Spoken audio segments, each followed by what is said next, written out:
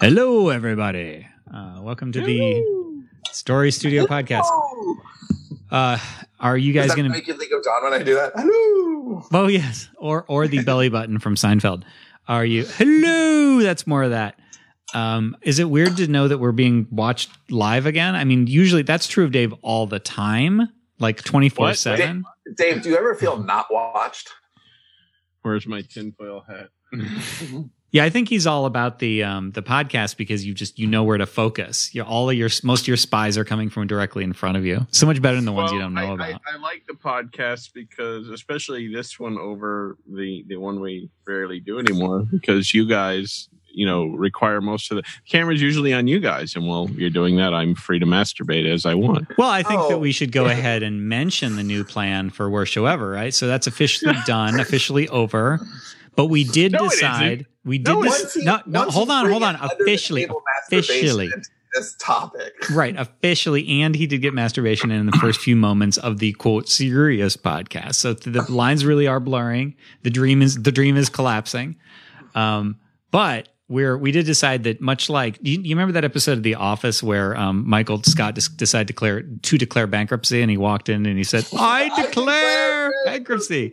So it's like much in that same vein. We imagine Dave can kind of just declare Worst Show Ever. Like, I've had a really crazy experience with a bagger at Publix. I need a Worst Show.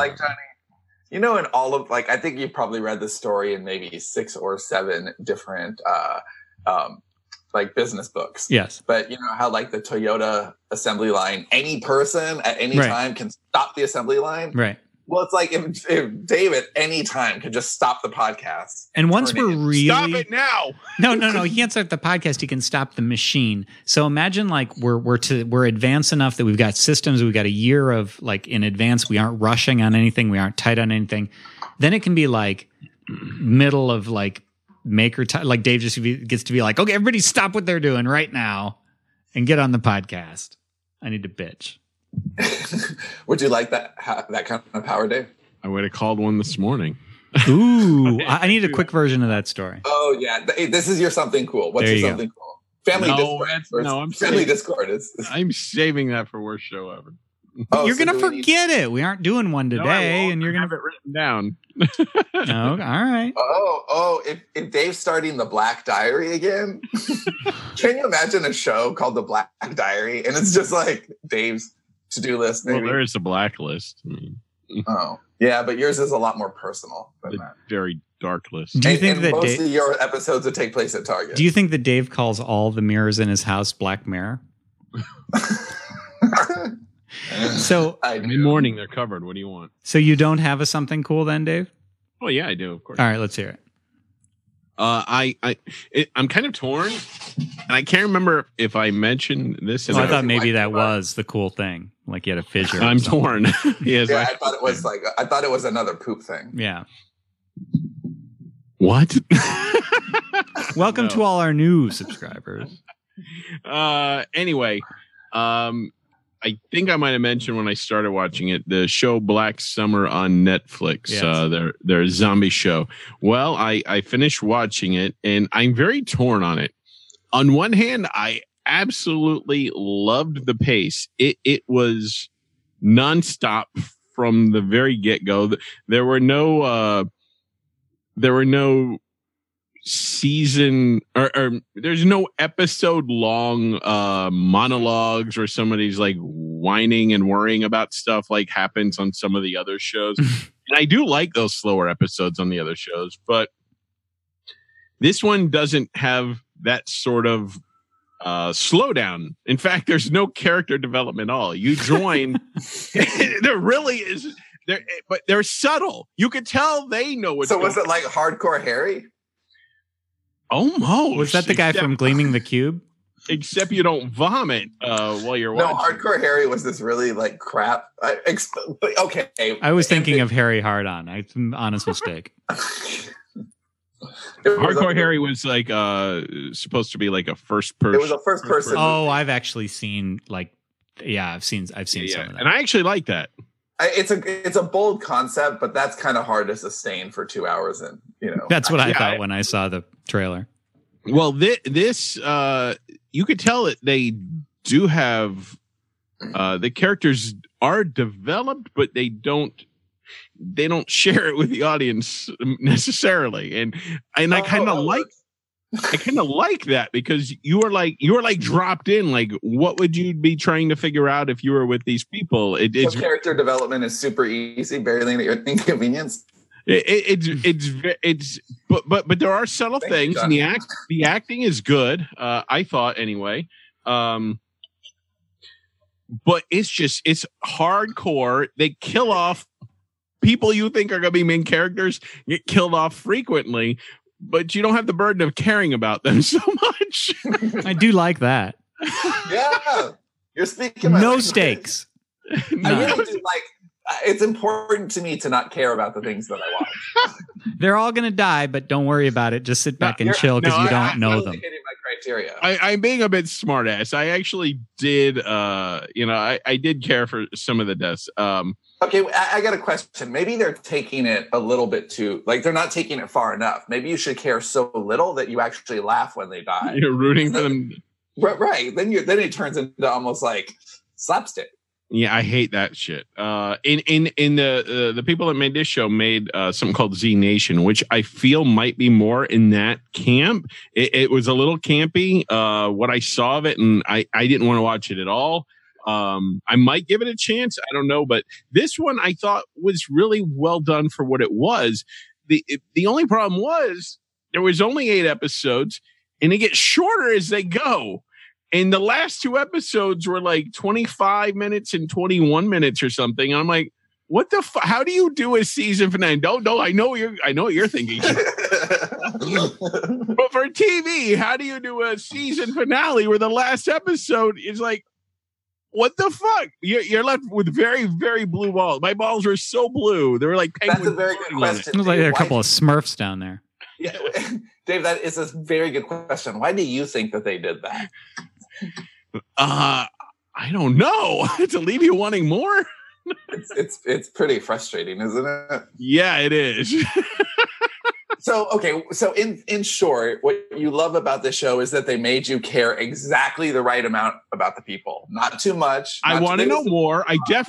The one thing I will say that they like, I hate when a mystery's over. There's still so much mystery because you don't know anything. It sounds like this is a massive reframe. You don't know. It's like in Sean. Remember when we wrote Weeds and he said it's this high so pure you won't even know you're high? Yes. I'm kind of torn on whether. So is it possible that there's zero mystery and that's why it seems so mysterious?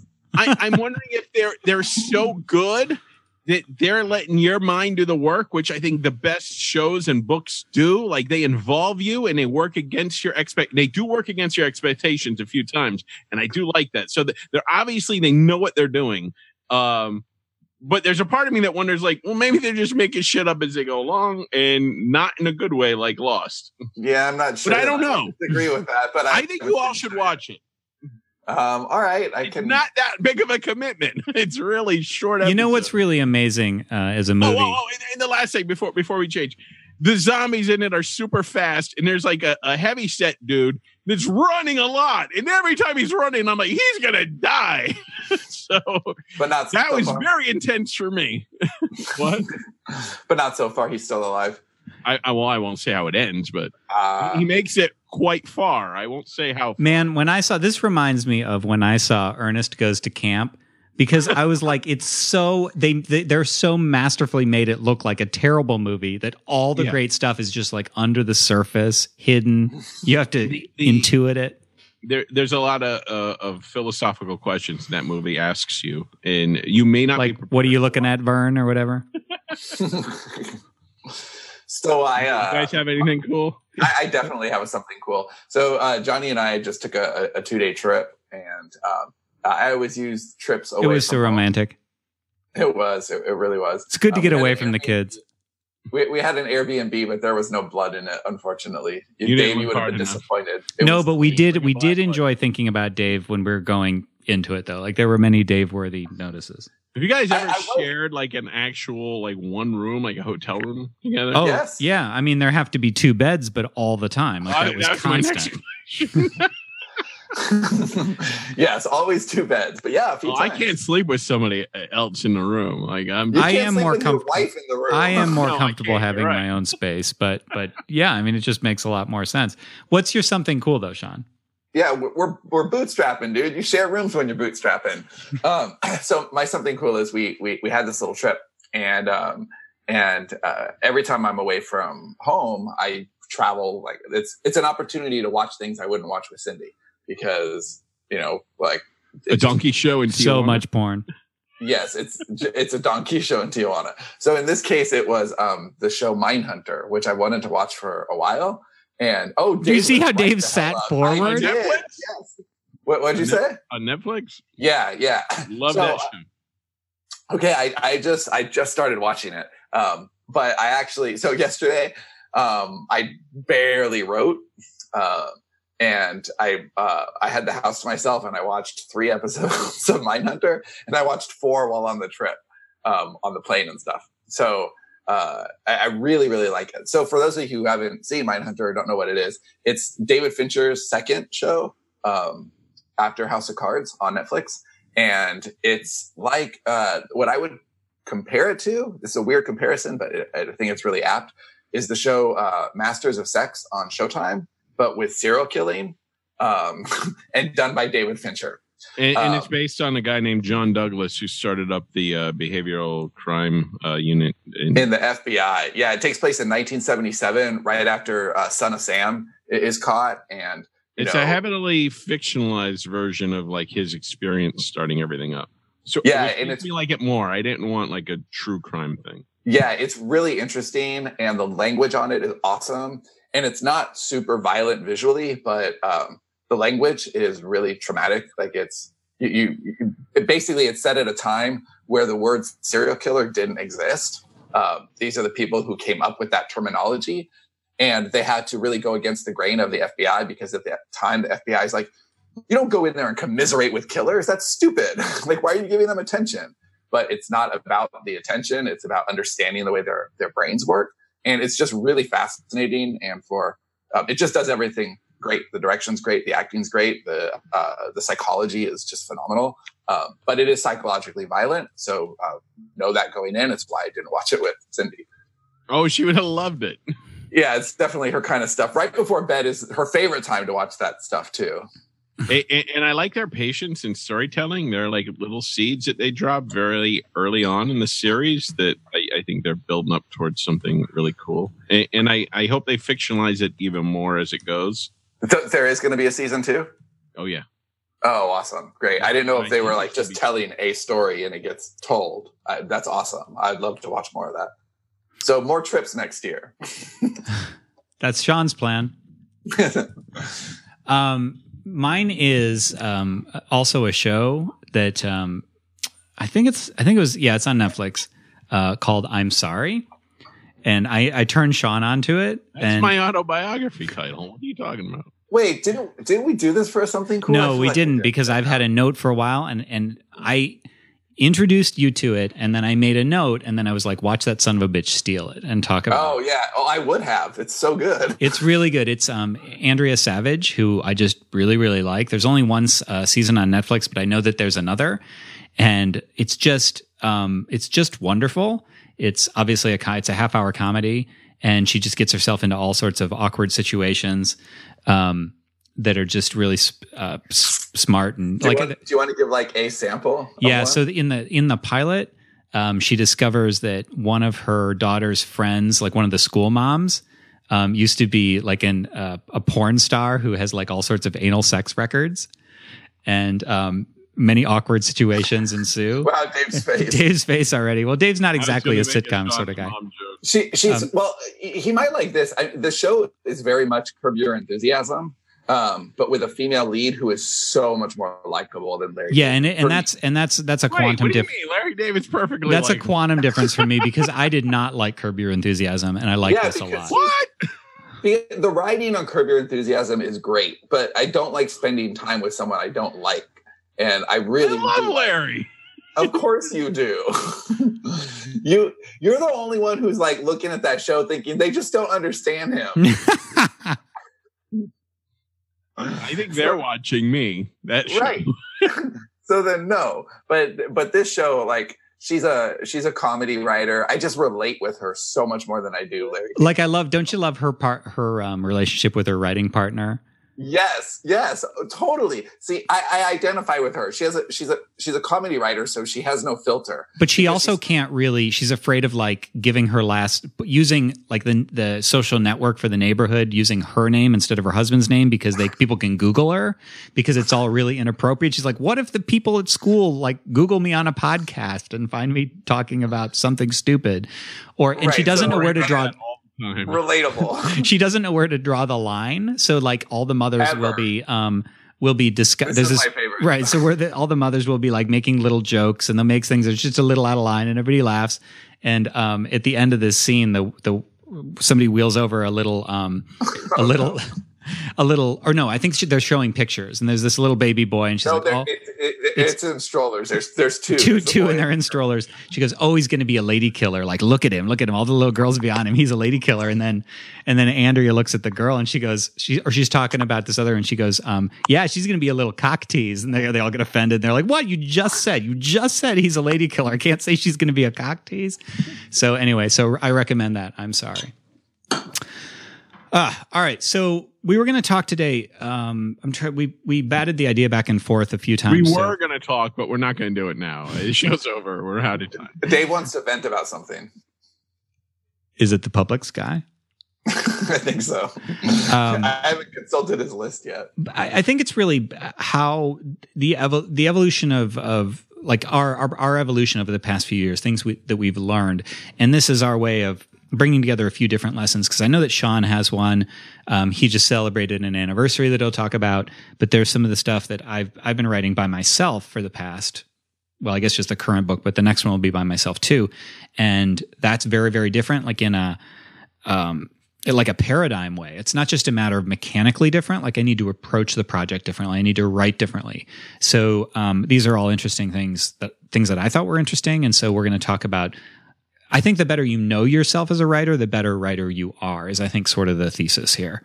Would you agree? And I think, yeah, for sure. And I think that we're also really lucky because we work collaboratively, not just with the three of us, but we're up to 20 now.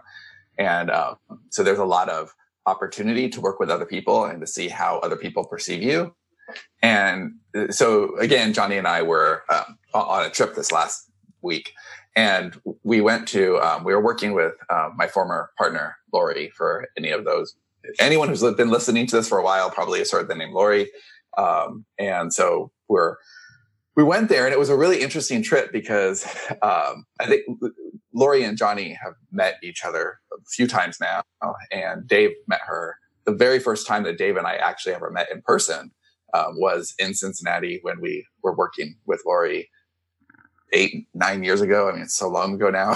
But this was like an audition for me. She knew me in very small snippets. Yeah, she knew Johnny in really small snippets. And in a way, Johnny's also the person who,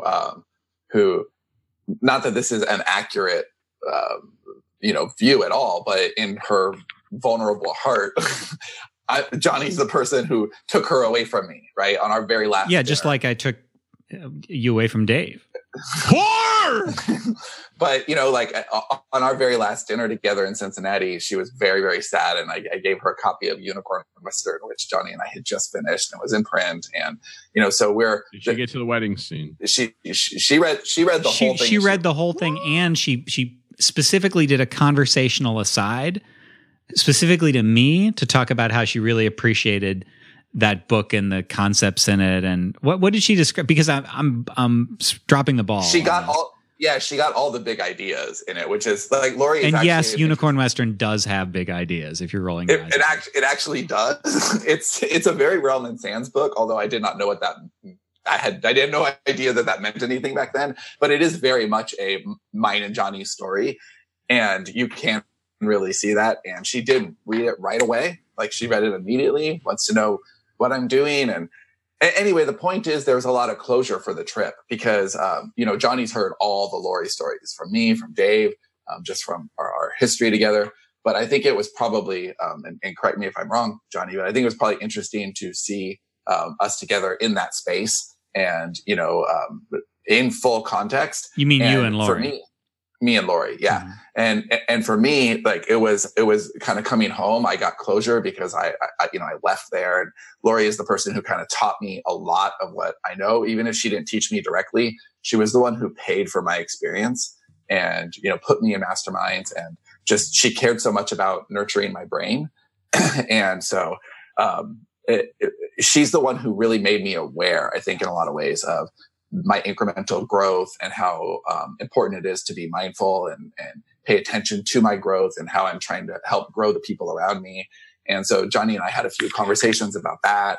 And I think for our company, it's been a tremendous year of growth. I mean, just in the most marvelous, miraculous ways. And I think as, the principals in the company, the three of us have had to grow a lot as we're transitioning. And we're kind of in the sunset of like this first beautiful phase and going into some other areas. And I think that we've all grown a lot this year. And I think we've all been aware of how each other have grown. So I think it'd be really cool if we went individually and said, like, what is an area that we know that we've grown? We've identified that area for ourselves in the last year and, how it makes a difference. And then we can all talk about growth that we've seen in our colleagues and each other.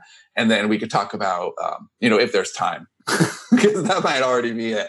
But, where we see our skill sets and our growth like a year from now, what are we projecting? Because that's important too. A lot of times we just let life happen to us. And if we're not our own director and we're not really deciding what we want to do and what's important to us to get there, then it's like life happens by accident. And I think that someone else will decide. Someone else will decide. Like that's a true statement.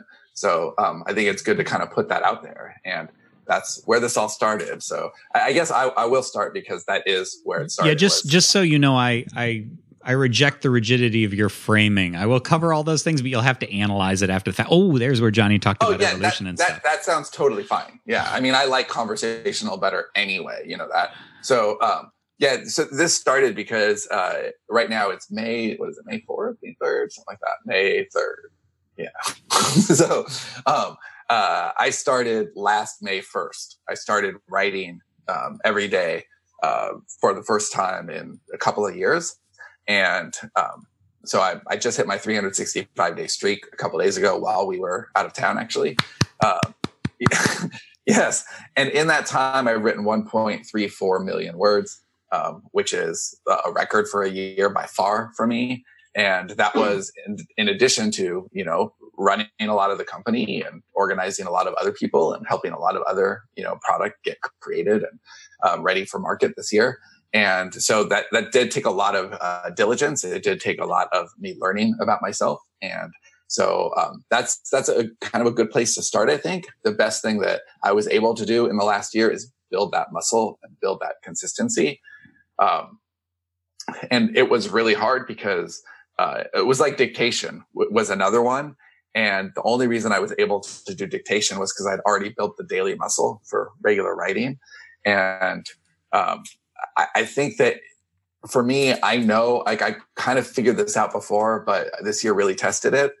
I know that I'm always going to be more consistent if I write every single day, even if it's just a little bit, even if all I can get is 30 minutes.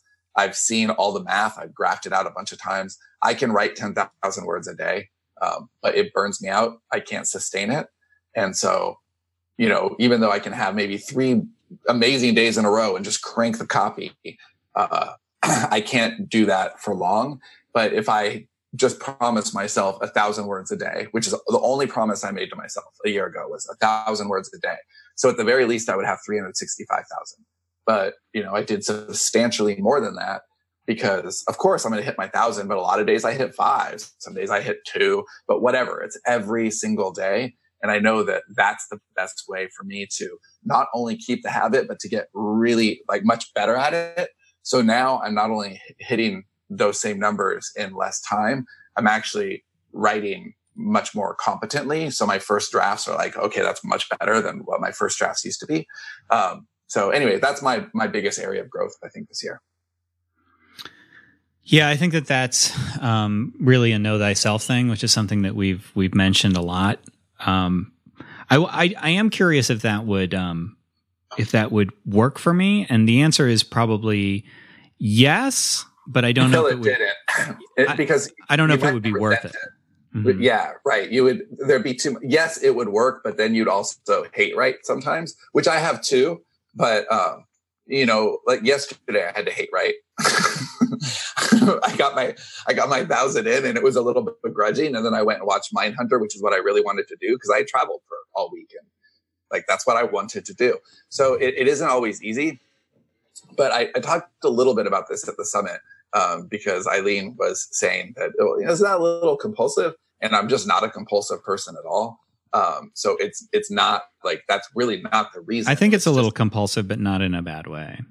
It's compulsive with like permission. It's like, okay, you really want to be on this because it's knowing that I made a promise to myself, unless I have a real reason. Now, if I was really, really sick, I would not force my words out at all. I'd be like, okay, I'm not supposed to write today. But so far in the last year, there's never been a day where I actually couldn't write, right? I've been alert. I've never been too sick. There's been days when I didn't feel like it, but that's a different thing. If I know I can do it, I should do it. Well, the deceptively simple way to look at that in terms of a lot of things with slippery definitions is what works. So this is kind of a minor thing, but I recently read a book by Dan Harris called 10% Happier, which I actually think I've mentioned. And I don't know if either of you, Dave, I think you said you listened to the podcast or something. Mm-hmm. If you've ever heard him, he said a lesson that he learned in one of like ashrams or weekend retreats or something was a guy just kind of stopped him with an idea of, well, does that work? And I don't remember the context, but it was like, he was worried, for instance, about whether being Zen would make him lose his edge or something like that. And during one of these crises, some Zen monk or something was like, well, facility is the best judge. Does it work? And I think that's what all of this is you kind of have to ask yourself literally what works. So for instance, when you talk about compulsion, it would be easy to say, well, that's a compulsive thing, but like, think about what other things we have dual meanings. It's bad to be addicted to something, but then if somebody's like addicted to being healthy or addicted to their family, like nobody says, oh, well, you shouldn't do that. It's just a choice of words, right? Like that's just a problem. And I think that it's the same with compulsion. Well, it's only compulsion if it's okay. So here's an example too. And I don't think that's my big significant accomplishment for the last year, but like in knowing it's yourself, a hack. Yeah. Right. It is a hack. And I think that the thing for me, it's not just, it's a priority. So a lot of times in the past, before I actually really cracked this nut and realized I just got to do it every day, now I understand I can add more things. Now, I can't try to develop 3 new habits at once. I always fail. I've never managed to do that. I need to build one habit and it becomes something that I just do without thinking about. And then I can add another one. Anytime I'm like, I could do 4 things because it's January 1st. By February 8th, they all suck. So like one at a time really does matter. And with like tightening this in, what it really did for me was more than build the habit. It made me more aware of the way that I spend my time. So it's pretty easy to get lost in acidic activities. For a lot of people, that's social media. For me, it might be, watching YouTube videos, which I could get lost in that. But if I have to get my work done, if I haven't turned my words in, I'm just less likely to like fuck myself. It makes it a pattern break too. I think that's important because you can say, okay, I've been watching YouTube videos for 4 hours. I'm going to take 45 minutes to write these words, and then I'm going to come right back, motherfucker, like with a vengeance. I'm going to come right back and watch more YouTube videos. Once you're rolling, you're like, it breaks your pattern. Do I really want to go back to the destructive aesthetic thing I was doing? Even if you don't want to keep rolling with the writing, do you? Yeah, exactly. Do you want to go back to the bad thing, or do you then shift to something that's less? That's exactly right. Did either of you read or listen to James Clear, Atomic Habits? I didn't listen to that, but I do like James Clear. Yeah, we like James. I've now listened to it twice. I also have the book. I like it a lot. And one of the things he talks about is like early on when you're setting up your habits, to start very small. And I don't remember the exact story, but like somebody that needed to go to the gym or something to work out. He said, okay, just go to the gym for like a minute. You can't stay like 4 minutes or whatever. I don't remember what it was. Just go, but you can't stay. But just do that for like a period of time. And the guy did it for a period of time. And eventually he's like, well, while I'm here, I may as well work out. Basically, just show up to do put a small time limit on it first, or a small word count.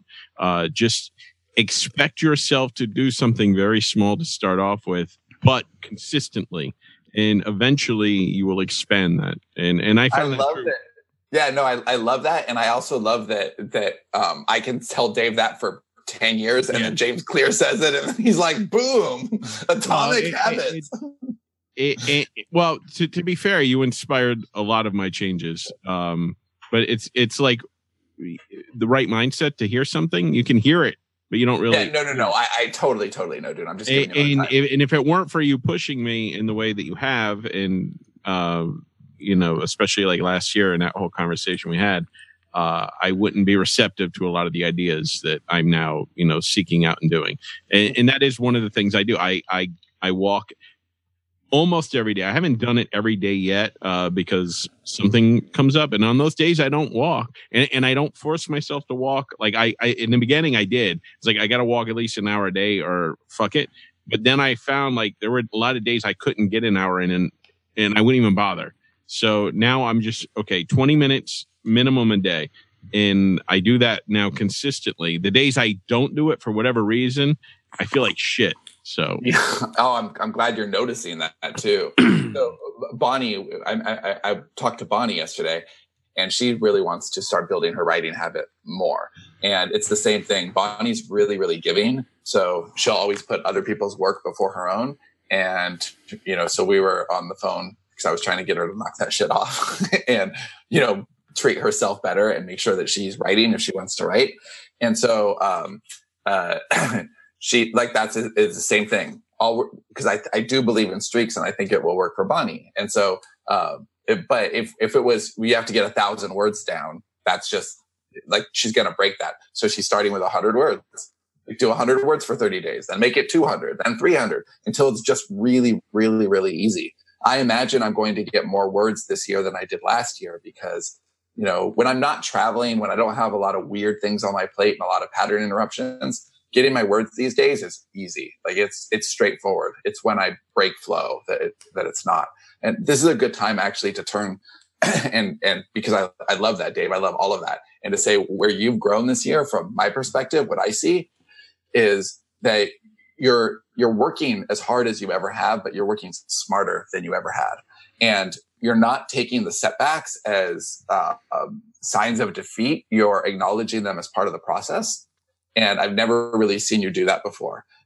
In our history together, when things didn't work out, you took it personally, or you thought you weren't smart enough or working hard enough or creative enough, or people didn't like your work, or like whatever it was. And that's just never it. Like, this is all very fluid, and storytelling is an art, and selling our stories is kind of art, kind of science.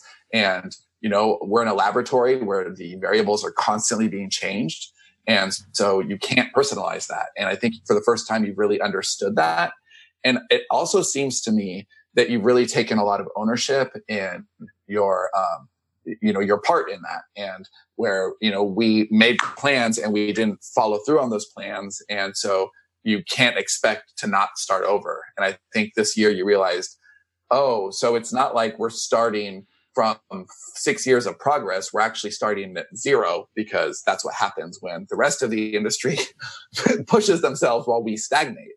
And so acknowledging that allowed us to really build for, right now, basically our next big release is the thing you were working on last year that you were really, really proud of. And then we're just every month for the foreseeable future.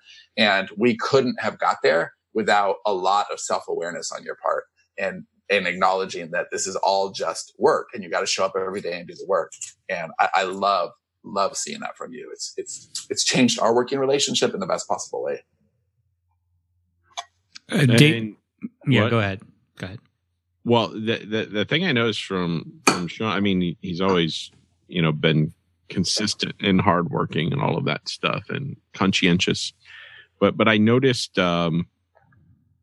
like in the most recent thing I read from you and handed back to you, like I enjoyed reading that more than anything I've enjoyed reading in a while, including stuff from other people. And that it's your prowess as a storyteller is really awesome, and it's gotten way better. The end needed some work, and we got to work on that. Yeah, you're like Stephen King with the end there, but well, you know what? That's actually, I mean, fair. But that particular project, because it had to fit. First of all, I wrote it a year ago. Like that was the second thing I wrote a year ago. Okay, well, then scratch everything I said. Yeah, well, no, I've actually loved that because the last several things you've had really positive reactions to the last several drafts you've gotten, and that's been really fun. That's what you want on the other side of a collaboration is excitement. And I've seen more excitement for a story from you this year than I have in a long time. And that's been really refreshing too. But yeah, that particular story was hard because I got it all the way to the end, but the end, it had to tie into the larger world all of a sudden. And, that larger world wasn't being formed yet. It was kind of on hiatus, but I was waiting for drafts and I had to write something. So I'd be like, I'll take that. And then you were asking me questions about the end. And I'm like, dude, I wrote that a year ago. I have no idea. Like, I don't know. So I haven't even looked at your edits yet. I'll get to them. But yeah, I love hearing that. Thank you. But I am looking forward to writing in that world a lot more than anything else that we've done collaboratively. So yeah, and your sensibilities are kind of perfect for it too. It's been it's been well, because I was noticing the comments and I was thinking how everybody's like kind of asleep today. I think that'll build back up, but the energy was different. Yeah, I mean, I'm right now, I'm writing on my own, and I've written everything with Sean since, I mean, I did write in between. There were a few things here and there, but they were anomalous.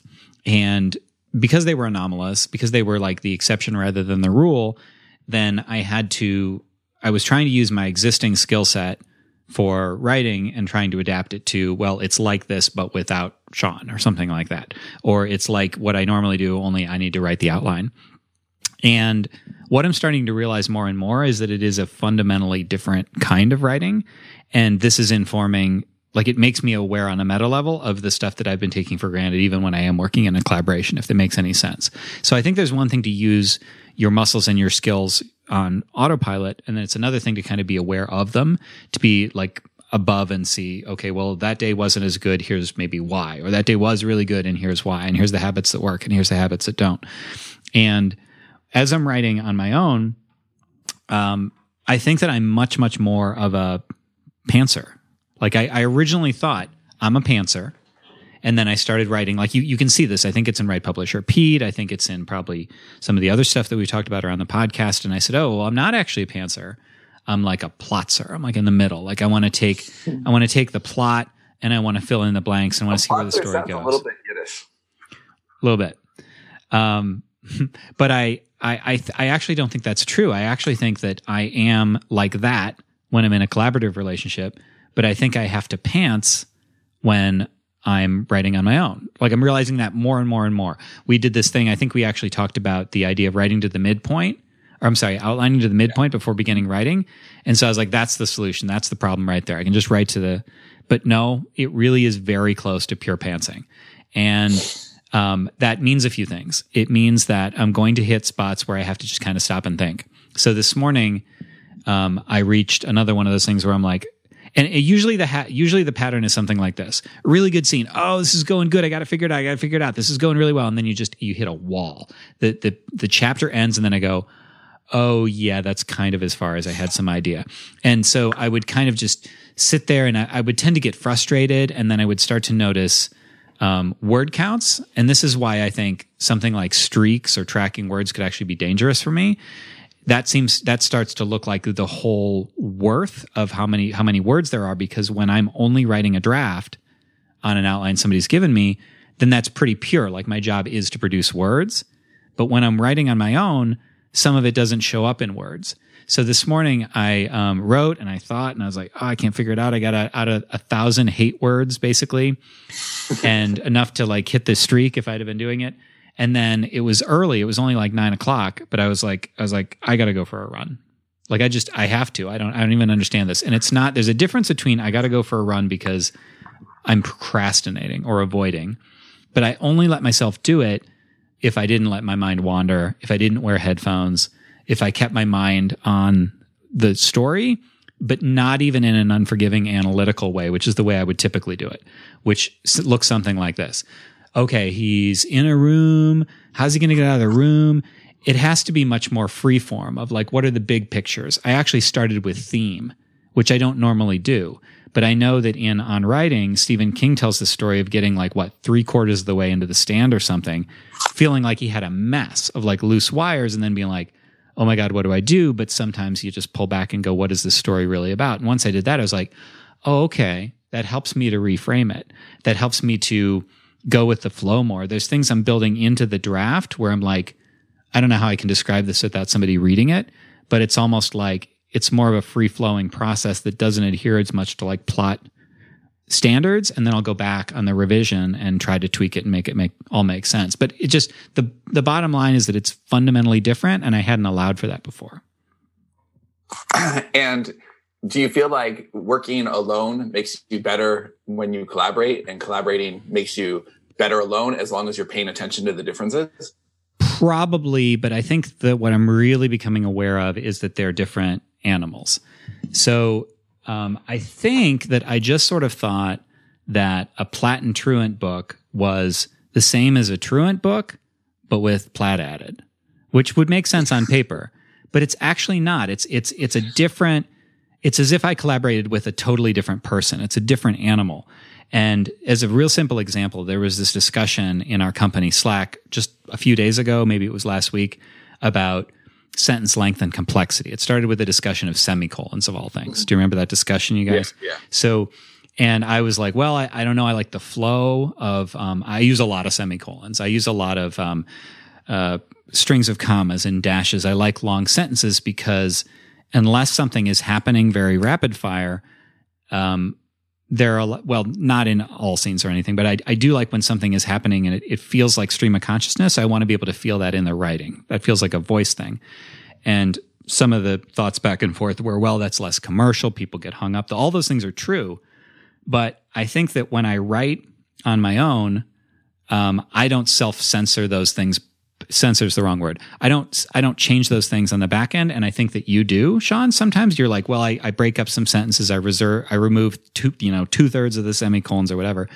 And I don't do that because I'm me. And you know how they say a third person objective standpoint because they can see past but it's like, I don't see past my own blind spots, but I actually kind of like that for a limited amount of work. I wouldn't want all my stuff to be that way. Yeah, no, that does make sense. But to be able to be like, you know what, maybe it does slow people down, but I want that voice to exist out in the world for just like 5% of my stuff. That's cool. That's enough. Yeah, no, I do totally get that. I also get the idea that because I've had this also where I've had pure writing days devoted and I need to get my word count in, but it's outlining, which means most of my time is spent staring or walking or thinking or on a call with somebody, right? And that's hard because you want to feel good about it. You want quantitative, and then you knock the brainstorming because it doesn't produce something quantitative. Yeah, so I've just navigated around that by always having like, okay, well, I'm moving this to B, and on this, like I do count outlining words. So they're always shorter words because it takes way longer to write 10,000 words worth of outline than it does to write, 10,000 words worth of story. But, I'm content with that. So yeah, part of that 1.34 million is outlines. There's quite a few outlines in there. Okay. So the thing I would like to acknowledge for Johnny that I've really seen Johnny in the last year is, and not to sound all woo-woo on this at all, because I know already. Yeah, I already know as it's going to come out of my mouth, it's going to sound a little woo-woo. But I've seen Johnny's always worked on himself, always. Like, he's just 2 days ago, he's like, yeah, I just decided I'm going to run the Austin Marathon, right? Because it's something to do. He's always put a lot of attention into what he can accomplish physically. But in the last year, I've seen him put a lot more attention into developing his emotional self. And it's been really rewarding to watch because I think it's just, I don't even know how to express it really without telling a lot of long-winded stories, and we're getting close to the end. But it has been like I've really a lot of the best work that we've done in the company is kind of emotional work. And especially Dave, it's all emotional work. He got through some real shit and left that baggage behind and worked on himself so that he could become a better creator and a better provider for his family and all of that. And he had a different set of things to work on. But because I think Johnny comes from a place of accomplishment, right? It's easier to not think there are things to work on, and we all have things to work on. And I think Johnny's been a little more internal this last year. Well, I mean, I think that the thing about accomplishment is that it's almost like I would think that I was driven by accomplishment, and I think that that's true in a lot of ways. But in order to accomplish, let's see if I can avoid getting too philosophical here. In order to accomplish something, there's usually something that is being defeated. There's a comparison. You can't accomplish without there being a comparison, right? Because you need to be able to compare. If I accomplish something, that means what I did was better than some goal, right? There was a goal and I did better than it. Therefore, I accomplished. Do you think it's a little bit like physical work is more like words counted, where emotional work is more like brainstorming? Like it's harder to see those results? Well, I mean, I think that's kind of where I'm going with this is the tendency to compare is something that I do naturally. And I think that there's nothing bad about that as long as you're aware of it. There's also nothing good about it unless you're, as long as you're aware of it. But I think that there's an objective truth of I am doing something through my day. And then there's the judgment about it, i.e. that is worthy, that is not worthy. That is acceptable for a day's work. That is, I slacked off and there's a lack of performance there. And so today I'm behind right now. Like as far as what I'm trying to achieve on word count, I'm behind. And I knew I was behind coming into today, and I knew I couldn't write yesterday because I was just beat to hell from travel. So I came into today with expectations of, I want to do a double shift. I really want to put a lot of words on the paper. So when it was that hard to get those first 1,000, and then I said, I'm going to stop and go running, that was like, okay, it would have been really easy to be like, well, I failed. I didn't accomplish that. And so what I'm trying to do, and I think it does overlap with some of the stuff that you were talking about earlier, although I can't remember what, but there's like this sense of forgiveness and embracing things that aren't as quantitative. So I had been giving quantitative things precedence over qualitative things like solving a problem. So I did get another 1,000 words. So 2,000 instead of like 5, 6, 8 that I would have liked to have gotten today. But then I also cracked the problem, and understanding that is part of the process when I work on my own, I need to factor it in. Like it's unfair to look at word counts and only word counts when I'm working by myself. I guess, I don't know if that answers the question. No, I understand that. But I'm trying to diminish my natural tendency to compare one thing to another and to judge something as this is good, this is bad, and that's kind of, and that is a personal work thing. And I think that that's what I'm trying to get at here is it's more than just writing. It's trying to change my philosophy and way of looking at the world at the same time. Well, okay. It's not just from what I've seen, it doesn't seem like it's just your outward looking at the world. I think you're paying more attention to how the world might look at you and care a little more about that. Because before, like you're very confident in who you are, and like that's the way I want to do things, and that's good for me. But I think you're observing a little more. You're warming a little more. I think they're two sides of the same coin. I think you're absolutely right. I think that getting out of my head in that particular way is just another facet of saying where is my place in the world, rather than just everything myopically like through these eyes and that sort of thing. I don't know if that makes sense either, but that's kind of how it feels.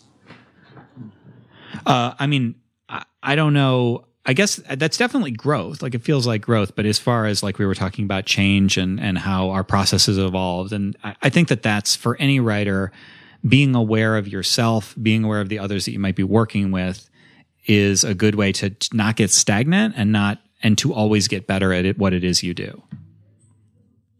Yeah, agreed. Dave, have you noticed anything? I mean, outside of yourself? I mean, we kind of talk for you.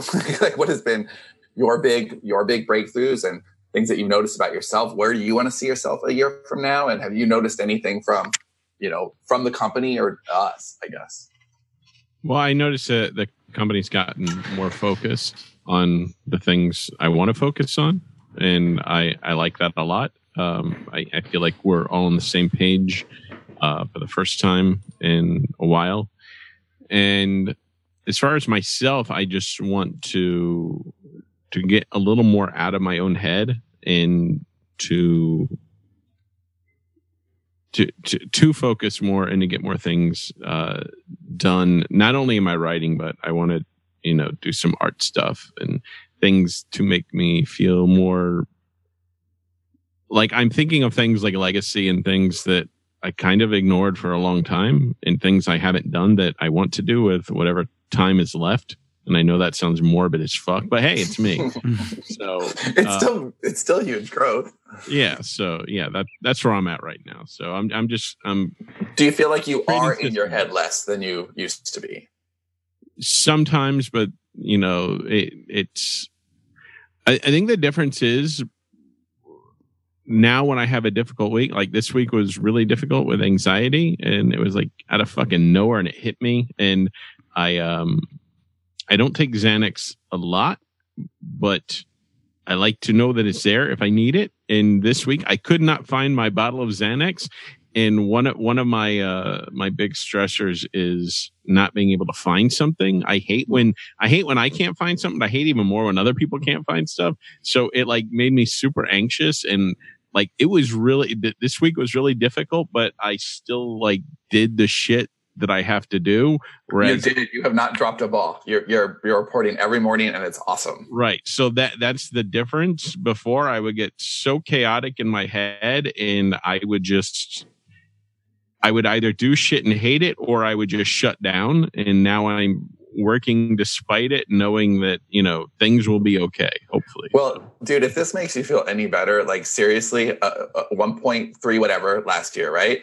And you're telling me like you've never been happier with what I'm delivering. I know that Bonnie's been happy with every draft I've given her, and still, like, not all the time, but there are definite times where I'm like, this is all terrible. I hate this. Dave's going to rip me apart. Bonnie's going to have to spend forever fixing this. Like it's so easy for creators to get in their head, and just knowing that that's just part of the process and you can kind of go through it. I mean, not for everybody, like maybe, I don't know. I think that even Johnny's a really confident writer. And there's been times where you're like, yeah, I don't know if this works at all. Oh, no, I do that a lot. That's actually one of my points about what I'm doing right now is I think with my own... No safety net? Yeah, well, I think that with my own solo stuff, where it's literally... Because what I'm talking about is it goes from me to proofreading. So there's no... Sean isn't reading these drafts. Dave would never read the drafts because he gets to the wedding scene, but that's the material. So it's... Wait, what was the actual question? I forgot the actual question. Like just accepting that it's part of the process is, there's a thread there that I missed, but whatever. So there you go. That was super. I know, it was really good. Well, I forgot what I was responding to. I think you asked me a question and I was responding to it. And, anyway, so I guess that's about it. Any final thoughts on growth or where we're going?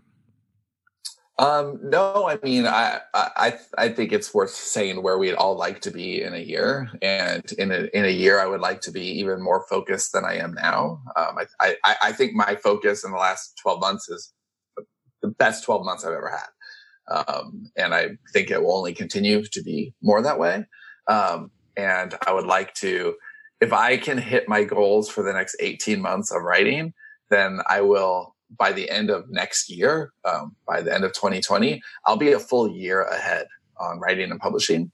And that's a worthy goal for me. I really want to accomplish that because it means that whatever opportunities come to us in Hollywood, like we could take our time and make some really good decisions without having to worry about maintaining the publishing ship. Like that'll be in really good hands and we'll be ahead and the systems will be there. And I think that if I hadn't had the last year consistency, I couldn't expect that that's even a, reasonable goal, which I might not hit it, but I'll come close. I remember the end of my thought because I don't want to leave that hanging and sound like an idiot.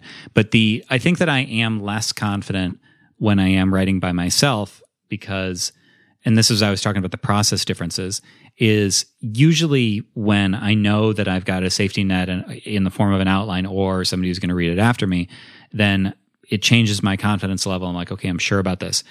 Whereas I think that with everything I've written by myself, past and current, there's a lot more of, well, I don't know if that works. Maybe this is meandering. I mean, honestly, like I kind of wrote a meta chapter today that if you read it in a certain light, it's kind of like, okay, so all that stuff that just happened has kind of been all over the place. What's the real story? Like you can almost see my thought process. And so understand, and I'll make it work. Like I have confidence in the big picture, but I think much more than with my stuff with you, it's the writing is rewriting thing. Like I think that the final draft births the actual like true story much more. Like it's a bigger contrast between first and second draft. Totally see but in that, little ways, like I'm not cutting a lot of words. I'm not adding a lot of words. They're tweaks. But I get that because the second time through the story, like I always go through the story twice before Dave sees it. So if I write a rough draft and then through the second time, I'm like, oh, well, I know this thing that happened at the end. So now I can make it kind of agree. And it's just a few little tweaks along the way can really round that out. It's always thematic. So we had that book where the secrets that you keep will define you. And so when I was going back through that, then it was like, oh, I see. I need to be highlighting a secret. And it just might be a few words that were mentioned or somebody that I had a way to just put a little finer point on the idea this person is being defined by that thing we haven't learned yet, but the reader knows exists. So the adjustments are very, very small, but at the same time, they're the polish. They're that extra 10% that ends up making a big difference. Yeah, I totally agree. All right. So in closing, do you think what are the things that you notice? What's the big thing either from either one of us or the company as a whole that you've kind of seen in the last year? That's a pretty big question. I've seen a lot of things. What do you mean? Help me narrow that down a little bit. Well, we're talking about change. We're talking about growth. So what are the changes? What are the growth in the company or in either one of us that have kind of either been the most dramatic or have impacted you the most or give you the most hope for what we're building? I guess if it's in regards to the company. I mean, I suppose it's the collaborative nature of our meetings and getting together. There's a project that we actually just kind of birthed. We're going to get the collective hive mind together and brainstorm ideas for that. And that's nothing that most of the people who are in that meeting will never touch the project. But that's fine. That's more of like a crowdsourced intelligence. I think that we're still learning what the whole means for everybody working together. But there is this, it is a hive mind thing. We joke about it and call it the hive mind sometimes, but there is that. And I'm really looking forward to seeing how it evolves because right now it's very much, we believe this works. We're doing the best we can, but I'll bet that, next year or 5 years down the road, it's just totally evolved and it looks maybe a little different or refined from what it is now. Oh, 1,000%. Yeah. All right. So unless Dave has any final thoughts, wants to yell any final things, then I guess we're good. How about that guy at Publix? Do you have anything to say about or to him, Dave? Not on this show. You're really resisting the combining of philosophies of both shows. We don't need to literally combine the shows. Why don't you just close with a little story that starts once upon a time I was at Publix? No. He's really resisting the merging. We wanted to bring you more Dave. We'll get it out of him. We'll tease it out of him. Pretty soon, if we go enough time, it's like Memento. After enough months, he'll forget that there was an old show, and we can just. That's a good strategy. It'll be like that scene where every day. Be like that thing where Carrie Ann Moss is like, she's like, I'm gonna fuck with you. I'm gonna tell you something right now, and you're gonna forget it. And then he runs out of the car. He's trying to write things down. That's the best scene ever. I write there is a worst show ever on my skin every day. My whole body's covered in it. Do you write it or cut it? Be honest. It depends on the day. I believe that answer. All right. So thanks for listening to the Story Studio podcast. We will see you next time. Bye-bye. Adios.